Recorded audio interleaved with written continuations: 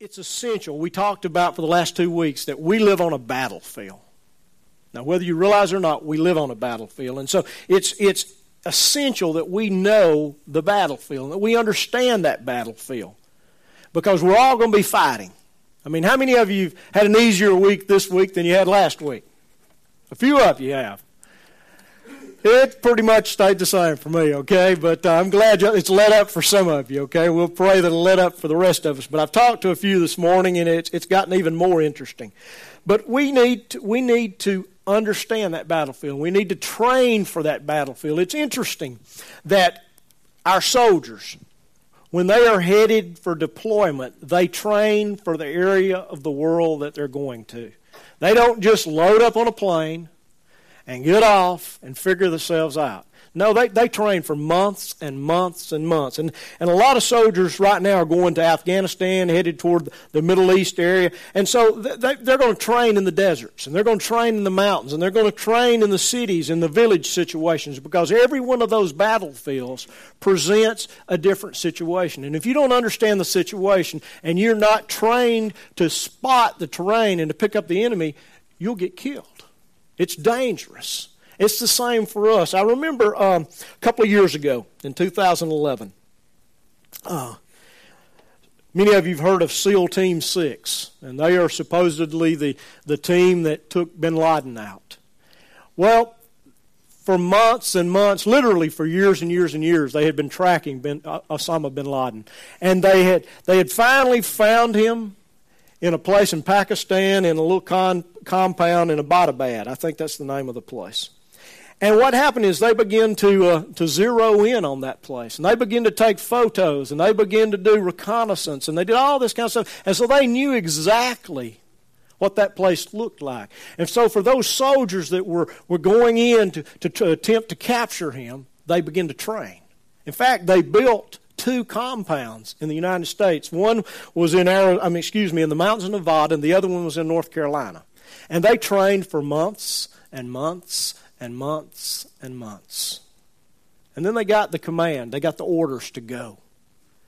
And so on May the 1st, last day of April, they took off from an air base, and they flew to I'm going to try to get this right. Abbottabad. I struggle with those names a little bit. But they flew in on these choppers that were stealth choppers. They were specially designed to evade the enemy radar and different things. And they flew low so that they didn't pick up, a lot. I'm sure they drew some attention, okay? I can just imagine at my house when they fly over low, it draws attention. But these were fast. They were here, they were gone. And there were 2 choppers full of Navy SEALs. And they had prepared for every circumstance and every situation that they could think of. They realized that they weren't just going to land, knock on the door, and their enemy turn himself over to them. They knew that. And so they practiced and they trained and they trained. And they were as prepared as you can be. And so when they began to get to the compound, one of the choppers sat down in the gate, was going to block the gate, but there was a lot of updraft created because of the heat and because of the wall, and the helicopter crashed. All of a sudden, their training kicked in.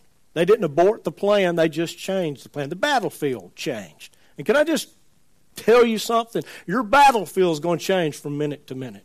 The battlefield is going to be the same, but the terrain is going to change. And so they adjusted.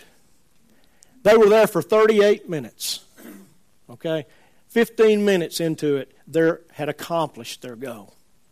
There were just some loose ends they needed to tie up for the rest of the time. 38 minutes. That's not long. And then they were gone. They were victorious because they had trained and they knew what they were supposed to do and they did it. Now, spiritual warfare also has a battlefield. And to stand firm on it, we have to be just as prepared as our military is when they deploy. The difference is the terrain of the battlefield we wage on changes. It changes quickly.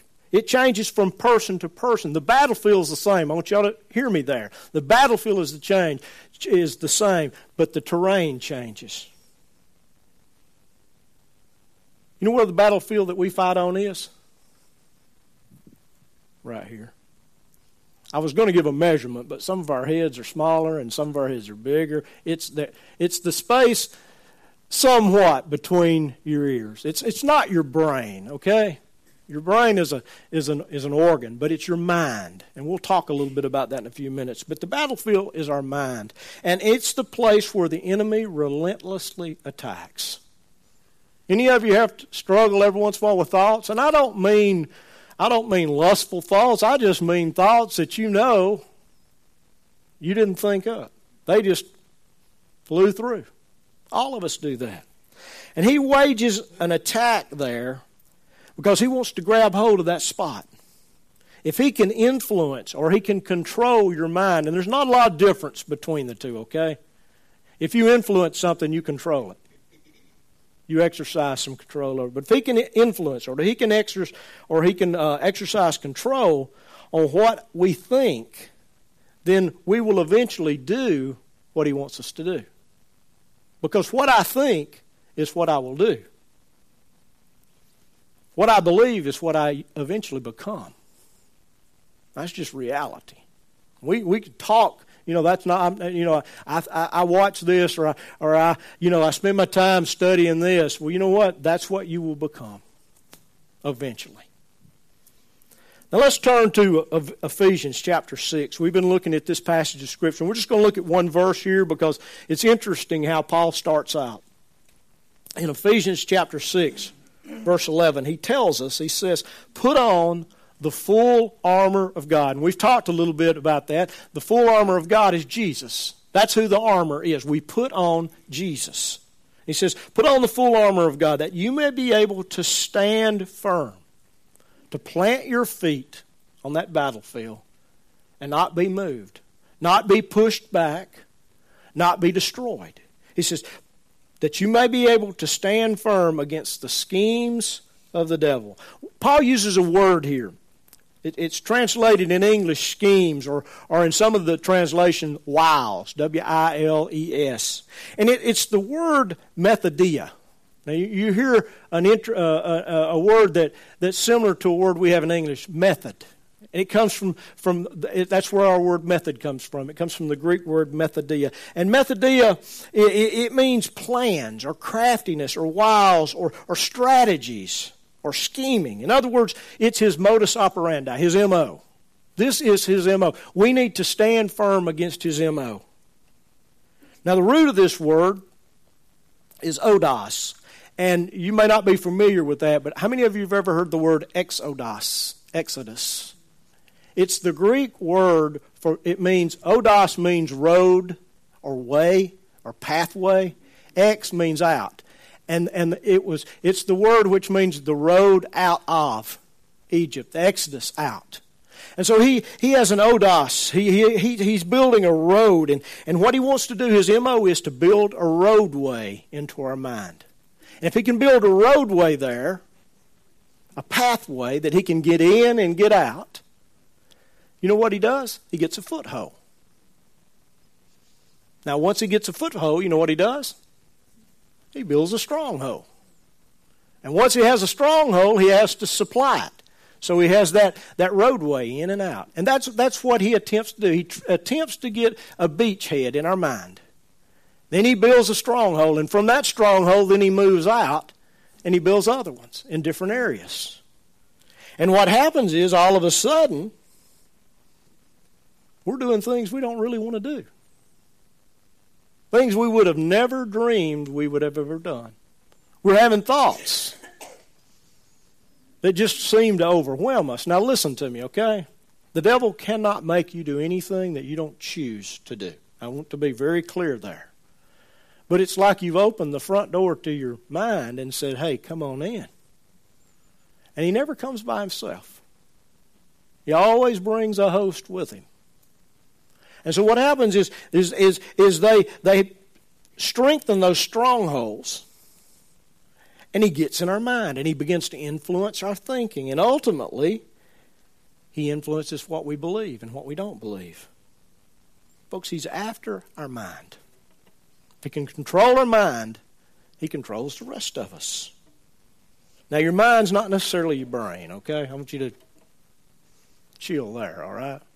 The brain's what we think with, but our mind really is, it's a part of our soul. It's who we are. It's the part of us that houses our thoughts and our feelings and our emotions, our memories. It's who we are. So why does he want to control our mind? I want you to think, I want to use an illustration from warfare. And this is true now, and it's always been true. It's true in the ancient world. If you could control an opponent's head, you controlled your opponent. Okay? That's just true. If you can control his head, you control him. And so that's why in the ancient world they would, before the battle, you would hear all these screams and yelling going on one side, or you'd hear the drums pounding for hours and hours and hours. That's why you would see the one that wanted you to think they had the superior power. They would march troops in here and march troops out there, and all of a sudden, the other side would begin to think, there's more of them than there are of us. They're stronger than we are. My gosh, what's going on over there? I'm going to tell you what, when you hear noises in the dark, they sound a lot worse than they usually are. Amen? And sometimes they're worse than they sound. Okay? And that's the way the ancient armies used to do it. They do the same thing today. They do the same thing today. Maybe a little differently. Maybe it's the same thing, just a little higher tech. Okay? And so the idea was, if you could intimidate your enemy, or you could create fear in your enemy, or you could confuse your enemy, you'd won the battle. And so what happens is, if you have the advantage, you control the battlefield. And if all else failed in the battle, you cut your enemy's head off. Now you say, Nelson, that was gross, and you could have left that off. Well, listen to me. If he has no head, he's not a threat anymore. Okay? And that's the way the enemy looks at it. He wants to control our mind. He wants to control our thought process. Last week we talked about who God is. We talked about our position in Christ. And folks, if you don't have those ingrained in your mind, you don't stand a chance. Okay? I don't know how else to say it. You don't have any hope of winning many battles if God is not bigger than the enemy. And if you're not in Christ, and you can't be overwhelmed by the enemy because you're in Christ, because of your position, if you don't have those two things working in here, he will mess you up. He will tie you in knots. He will play all kind of games with your head. And what will happen is you'll be useless and you'll be defeated.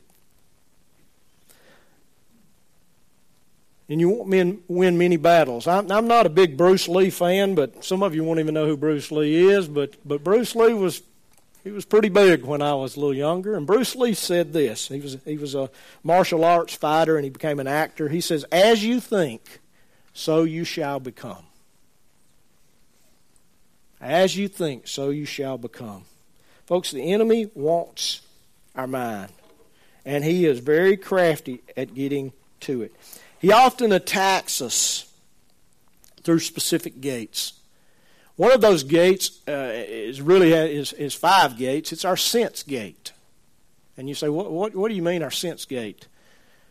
Sense of smell, sense of hearing, sense of sight, our touch, and there's one more.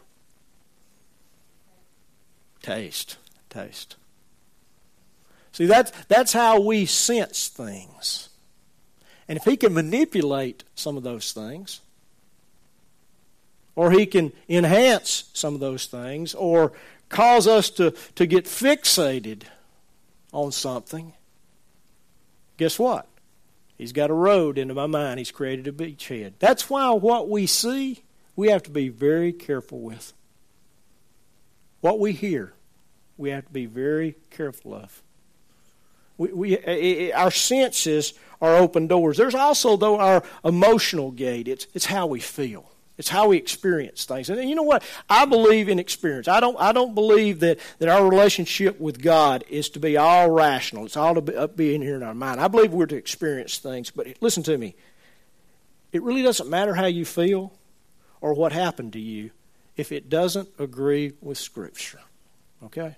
So we have to test it. We have to be careful of our experiences, because how we feel and what we've experienced may be wrong. Now, there's another gate, and I just called it the rational gate. It's our thought, our mind. He wants to get in our mind, how we think. Now, the reality of it is the sense gate, the emotion gate, and the rational gate are all easily manipulated. And he's a master manipulator. So we have to guard those things. The Bible tells us when it comes to certain things that we're not to stand there and consider them, we're to run. Men, it talks about lust. It says flee, run. When David was confronted by Potiphar's wife, he didn't go, what should I do?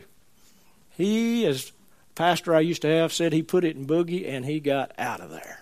He ran. And folks, we have to flee sometimes. Sometimes we have to test things by the Word of God.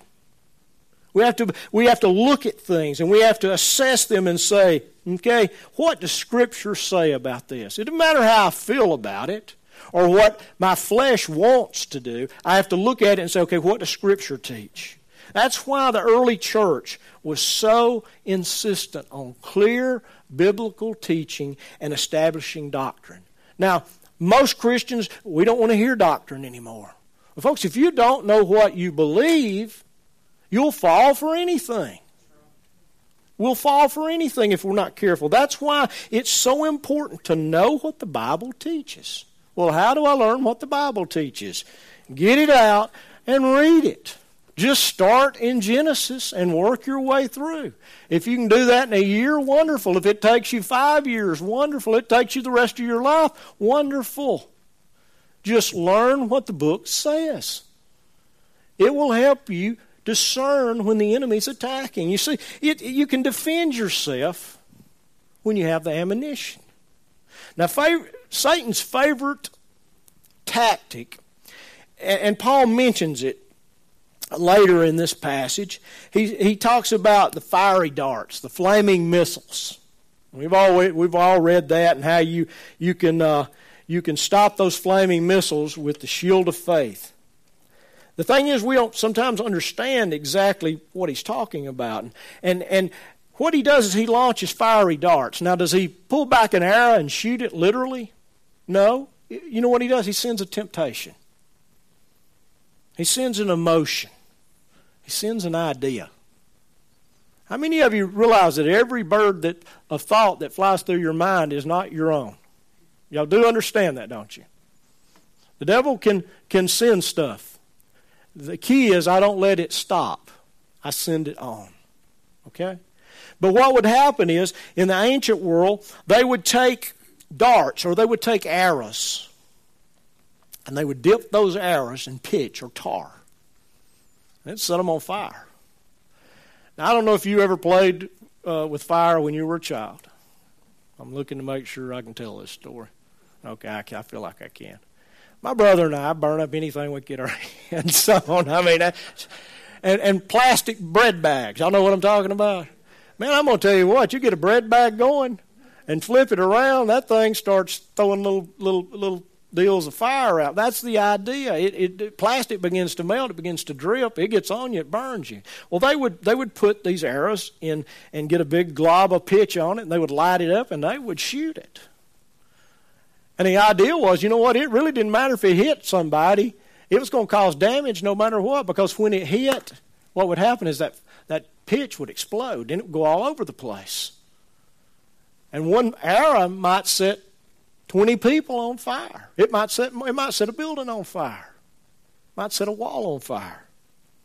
And so the only defense that they had, and Paul is looking at a Roman soldier, he's looking at a soldier with a shield that's about this tall, it's about this wide.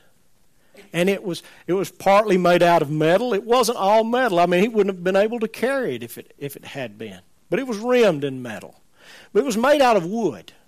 And wood's flammable, amen? Really flammable. And so what they would do is they would stretch several skins over it, leather. They would put several layers of leather. Now the key was, leather's flammable. But the key was every soldier oiled that leather. It was a regular thing that he did. He would oil the leather to keep it pliable, to keep it soft. And then on the night before they would go in battle, they soaked that leather in water. And so that when a fiery dart hit it, it would just extinguish it. And that's the picture that Paul is painting here, is that every soldier took care of his own weapons and gear. Folks, we have to maintain our weapons. We have to maintain our gear. You can't depend on the pastor to take care of your shield. Okay? You have to learn how to take care of it. And we do that by faith, through faith. Well, how do we increase our faith? We learn who God is. It's not enough to hear what Pastor so-and-so says or theologian so-and-so or teacher so-and-so. Folks, we have to learn what Scripture says. And the Bible's where we learn about Jesus. And so it's our responsibility, every one of us, to get it out and to read it. And to ask the Holy Spirit to reveal it. Well, I just don't understand sometimes what some of that stuff means. Can I just tell you a secret? I promise you I won't tell anybody. I don't either.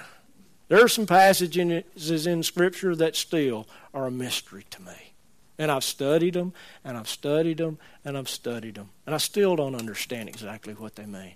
But like Mark Twain said, it's not what I don't understand that bothers me, it's what I do understand. There's plenty in here that if we'll just learn and put it into use, folks, we'll shut that roadway off. We'll cut that roadway in half. Every soldier prepared his own weapons. And so when he went into battle, he didn't have to depend on and worry about the guy that handed the shields out. Did he soak my shield last night? He either knew his shield was soaked or he didn't. And every one of us know, you know what, I've either read God's Word and I've put some of it into my life or I haven't. I've either done it or I've coasted on the back of what the pastor told me on Sunday. Folks, listen to me. If all you get is what you hear on Sunday, you're not getting enough. If you only ate one day a week, you would soon starve to death. Amen? Well, I'll say, I couldn't live off one day a week, okay? I just couldn't. Now, you say, well, I don't understand some of those things. Well, the Holy Spirit will explain it when you need it. If you'll read it, He'll bring those things you've read back in those moments when, you know what, I don't know what to do here. Do this. Where in the world did that come from? Well, it came right out of the book. It came right out of Scripture. And the Holy Spirit, He gave it life. And besides that, what we need to know has been written here. He's given us His Word, and He's given us the Spirit of God to write it in our minds. Now, you may find this hard to believe, but this came right out of Scripture. In Hebrews chapter 10, verse 16, God says this, and I believe Paul wrote this, okay? This is the covenant that I will make with them after those days, says the Lord. I will put my laws in their heart, and upon their mind I will write them. Do you realize that as believers, God has put His law in our heart, and He has written right and wrong in our mind, and we know right and wrong? I didn't get much amen there. We know what's right and wrong. Do you know, I'll go even a step farther. People who don't know Jesus, who've never been introduced to Jesus, have a sense of what's right and wrong. Read Romans chapter 1. God showed us as human beings what's right and wrong. And I hear people all the time will say, well, you know, that's not wrong. They know it's wrong. I've talked to people that were struggling in different kinds of bondages. People know it's wrong. It's not an issue of whether it's wrong or right. It's an issue of whether I want to do it or not. That's the issue. It's an issue of choice. It's an issue of will.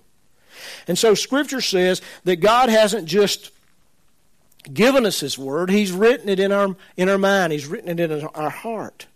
And besides that, as believers, we can go another step farther.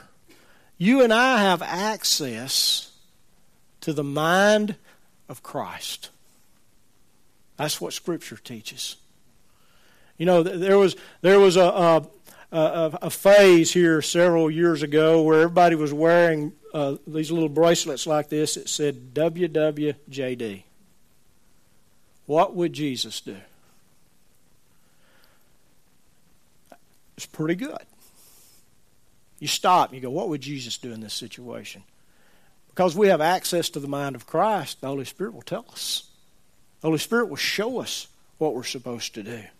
He will reveal it to us in those moments when we need to know what Jesus did. God, what do you do? You ever been in one of those situations? God, what do I do here? Boom, out of the blue. Okay. Well, this is what 1 Corinthians chapter 2, verse 12 and 13 says. Now we have received not the spirit of this world, but the Spirit of God, that we might know the things freely given to us by God, which things we also speak, and not the words taught by human wisdom, but those taught by the Spirit, combining spiritual thoughts with spiritual words. In other words, Paul says God has given us spiritual words and spiritual thoughts, and we can discern those things because we have access to the mind of Christ. He goes on in this passage and he says this. He says that those who don't know Christ cannot discern those things.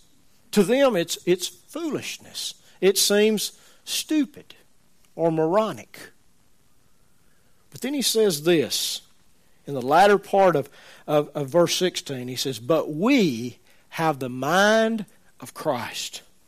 Folks, the Spirit of Christ will reveal the mind of Christ if you'll just take a moment every once in a while and ask Him. He'll guide you. The Lord is my shepherd. Shepherds lead, and He is a shepherd. Now, the enemy desperately wants us, and he wants to entice us to conform. And that's an interesting word. To conform means to be pressed into a mold. Now, I don't know if they're doing it right now, but every once in a while they get the Play-Doh out in the children's department. And they put that Play-Doh in those molds, and they mash it. And you know what happens? Out pops or whatever that mold is, except it's still Play-Doh on the inside. It's just Play-Doh that looks like they conform it. And the devil wants to conform us. He wants to press us into a mold. He wants us to be cookie cutter. And he wants us to be cookie cutter to the world's beliefs. In other words, whatever everybody else is doing, that's probably what we ought to be doing. What everybody says is normal, exciting, good, or popular, that's what you ought to be doing. Guess what? That's not what Scripture tells us. It doesn't say be conformed. It says be transformed. You see, conform is being pressed into a mold, and it's your exterior. Transformation, it means there's something happening on the inside, and it's the interior. And the interior comes out, and the exterior is changed. I love Romans chapter 12, verse 2. It says, don't be conformed to this world. In other words, don't let your friends, don't let the people you work with, don't let your family press you into a mold of this world. That's what he's saying there. But be transformed, be changed from the inside out. Let those new thoughts produce new actions. How do we do that? By renewing of your mind, that we may prove what the good and what the will of God is, what's good and acceptable. In other words, every day I've got to renew my mind. I've got to feed my mind. I've got to put something in there every day. Or folks, what happens is the transformation slows down and the conforming starts. I heard a pastor say this morning as I was getting ready. He said, you're either moving toward God and growing with God or you're sliding away. There's no static place. And that's true. You're either growing or you're sliding. So every day we have to renew our minds. And I believe that there's a passage of Scripture, and we're going to look at it just really briefly this morning, and then we're going to be done. I believe there's a Scripture that tells us how to be transformed, how to change literally from the inside out. Our problem is that all of us, and I'm going to say that again, all of us have conformed in some fashion or form. We've all allowed some of the world, and by that I don't mean what's going on necessarily with people, but the enemy's, his system. We've allowed him to build these little strongholds in all of us. And what happens is they may be little strongholds of thought, or they may be little strongholds of unbelief or disbelief, but whatever they are, they're lies. Okay? And what happens is you can have a belief system, which is good, but at the core of it, there's a little lie, and guess what? You've built the whole system on a lie. You have no foundation for what you believe. And so what happens is when you get in a tight place, guess what happens? That lie reaches out and grabs hold of you. And then what happens? Fear takes hold. Uncertainty takes hold. It affects our thinking. It affects our attitude. It affects our actions. And you know when it happens? At the most inopportune moments. That's when it happens. And all of a sudden, you're afraid, or you're uncertain, or you're insecure. You don't know what to do. And folks, it's at those moments that our God wants us to step forward on the battlefield. He wants us to take the relationship we have with Him, or the witnessing situation that we're involved in, or 1,000 other good things. He wants us to take ground, and what happens? That little stronghold reaches out, and we freeze. And we don't know what to say. Or I'm afraid if I say this, they'll say that. Or if I say no to this, my friends will make fun of me. Or if I do this, this will happen. And all of a sudden we're frozen. We're not useful. What happens, that little stronghold causes us to hit pause or to act inappropriately or just to run. And folks, that stronghold is like giving the enemy the remote control that we run off of. Because at any moment he can start dialing the dials if he has control of my mind. Paul tells us that Jesus gave us a different set of weapons. And they have to be used to dismantle these strongholds. And these strongholds are mental, okay? I want you to listen to 2 Corinthians chapter 10, verse 3 and 5. It says, "For though we walk in the flesh," and what he means there is that we're human beings. Though we walk as human beings, we don't war according to the flesh. For the weapons of our warfare, our campaign, that's the picture there, our campaign against the enemy, are not of flesh, but divinely powerful for the destruction of fortresses. That word fortress is another word for stronghold. It's another word for prison. And a stronghold is also a prison. It's a place of bondage. It's a thought system that's in place in our mind. Then he goes on and says, we are destroying speculation and every lofty thing raised against the knowledge of God. And we're taking every thought captive to the obedience of Christ. Jesus has given us His mind so that we can take our mind captive. And when we take our mind captive, then we can root out the enemy. We can take control back of the battlefield. I said this earlier, you can't stop the thoughts from going through your head, okay? But you can determine what you do with them. When it says that we're destroying speculations and every lofty thing raised against the knowledge of God, we're taking every thought captive. What does that mean? Well, it means when a thought goes through my mind, I go, wait a minute. Stop right there in Jesus' name. Is this thought healthy? You know, if I think about this for a minute or two, is this going to make me a better person? Is this thought sinful? Now let's just be real honest. Okay, let's just get painfully honest here. It doesn't take a second or two to figure that out. We know it is, or we know it's not. All right? But if it's sinful, then, hey, I'm not going to let it flutter around in here. Is it beneficial? Every thought is not beneficial. There may be nothing wrong with the thought, but it's just not beneficial. Is it healthy? Will this make me a more healthy person, physically, emotionally, spiritually? Is this thought designed to create something in me? Like lust, or anger, or fear, or shame, or I could go on and on and on. Will this thought produce a characteristic in me that will make me like Christ? If I think on this, will I be like Jesus? You will be surprised at how quickly you can shut those thoughts down. When you start to get a no, then you don't have to think anymore. No, this will not make me more like Christ. In Jesus' name, I'm not going to think about that. Get out of my head. What you've done is you've taken that thought captive. Now, it may circle around your head and try to come in the other ear. If it does, you do the same thing.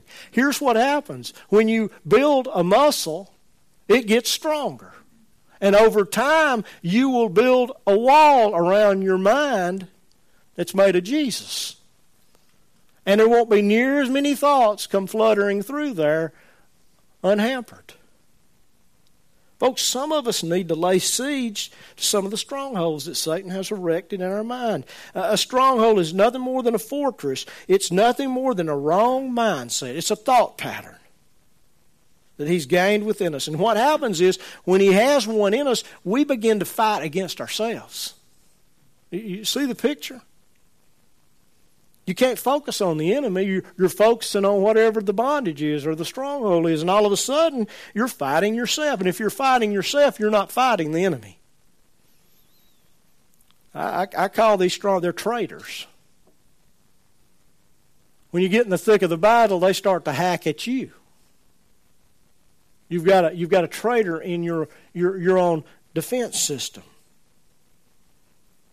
And if you don't get rid of them, folks, I'm telling you, when you get in a battle, they'll rise up and destroy you.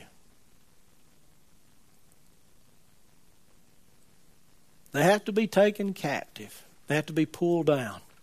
They have to be destroyed. We have to get rid of those speculations and those beliefs that we've allowed to come into our minds. And I don't have time this morning to go into those, but they're pretty obvious. I don't think I have to explain too many. We have to face the belief systems. We have to ask the Holy Spirit to expose them, to shine some light on them. If you'll ask Jesus, Lord, is this a good belief system? Is this right? I mean, very quickly he'll point out what's right and what's wrong. And we have to find the lie. And when we find the lie, we confess the lie. We ask God to forgive us and expose it. Then all of a sudden what happens is you're taking back ground.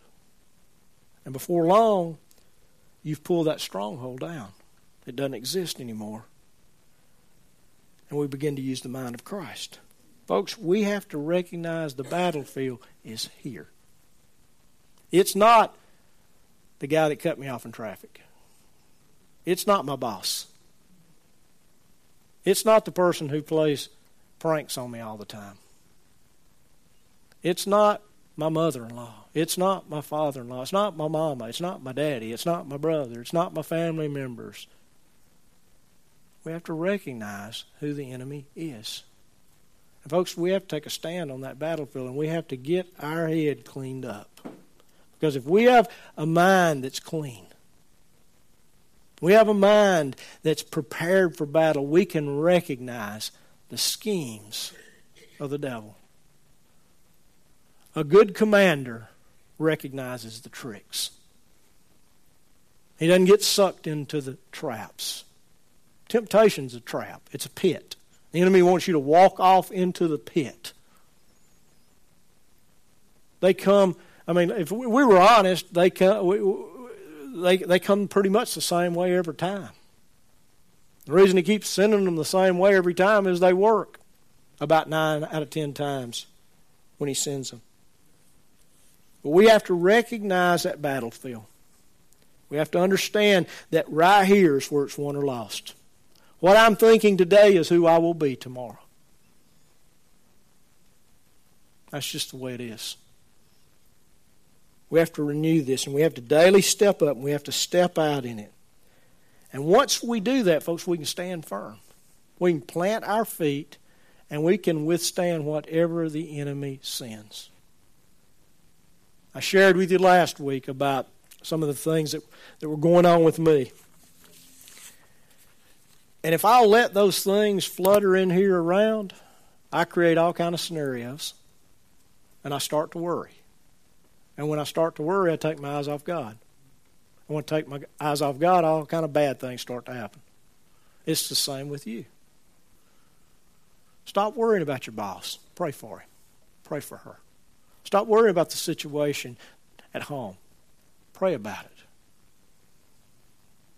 Stop worrying about your marriage relationship. Pray about it.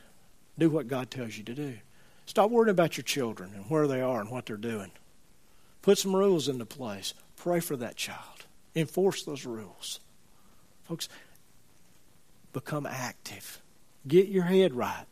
Get your head back into the battle. And the rest of you will follow. Let's pray. Father, this morning.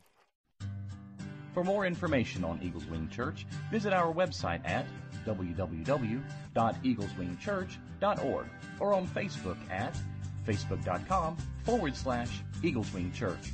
Thanks for listening and have a blessed week.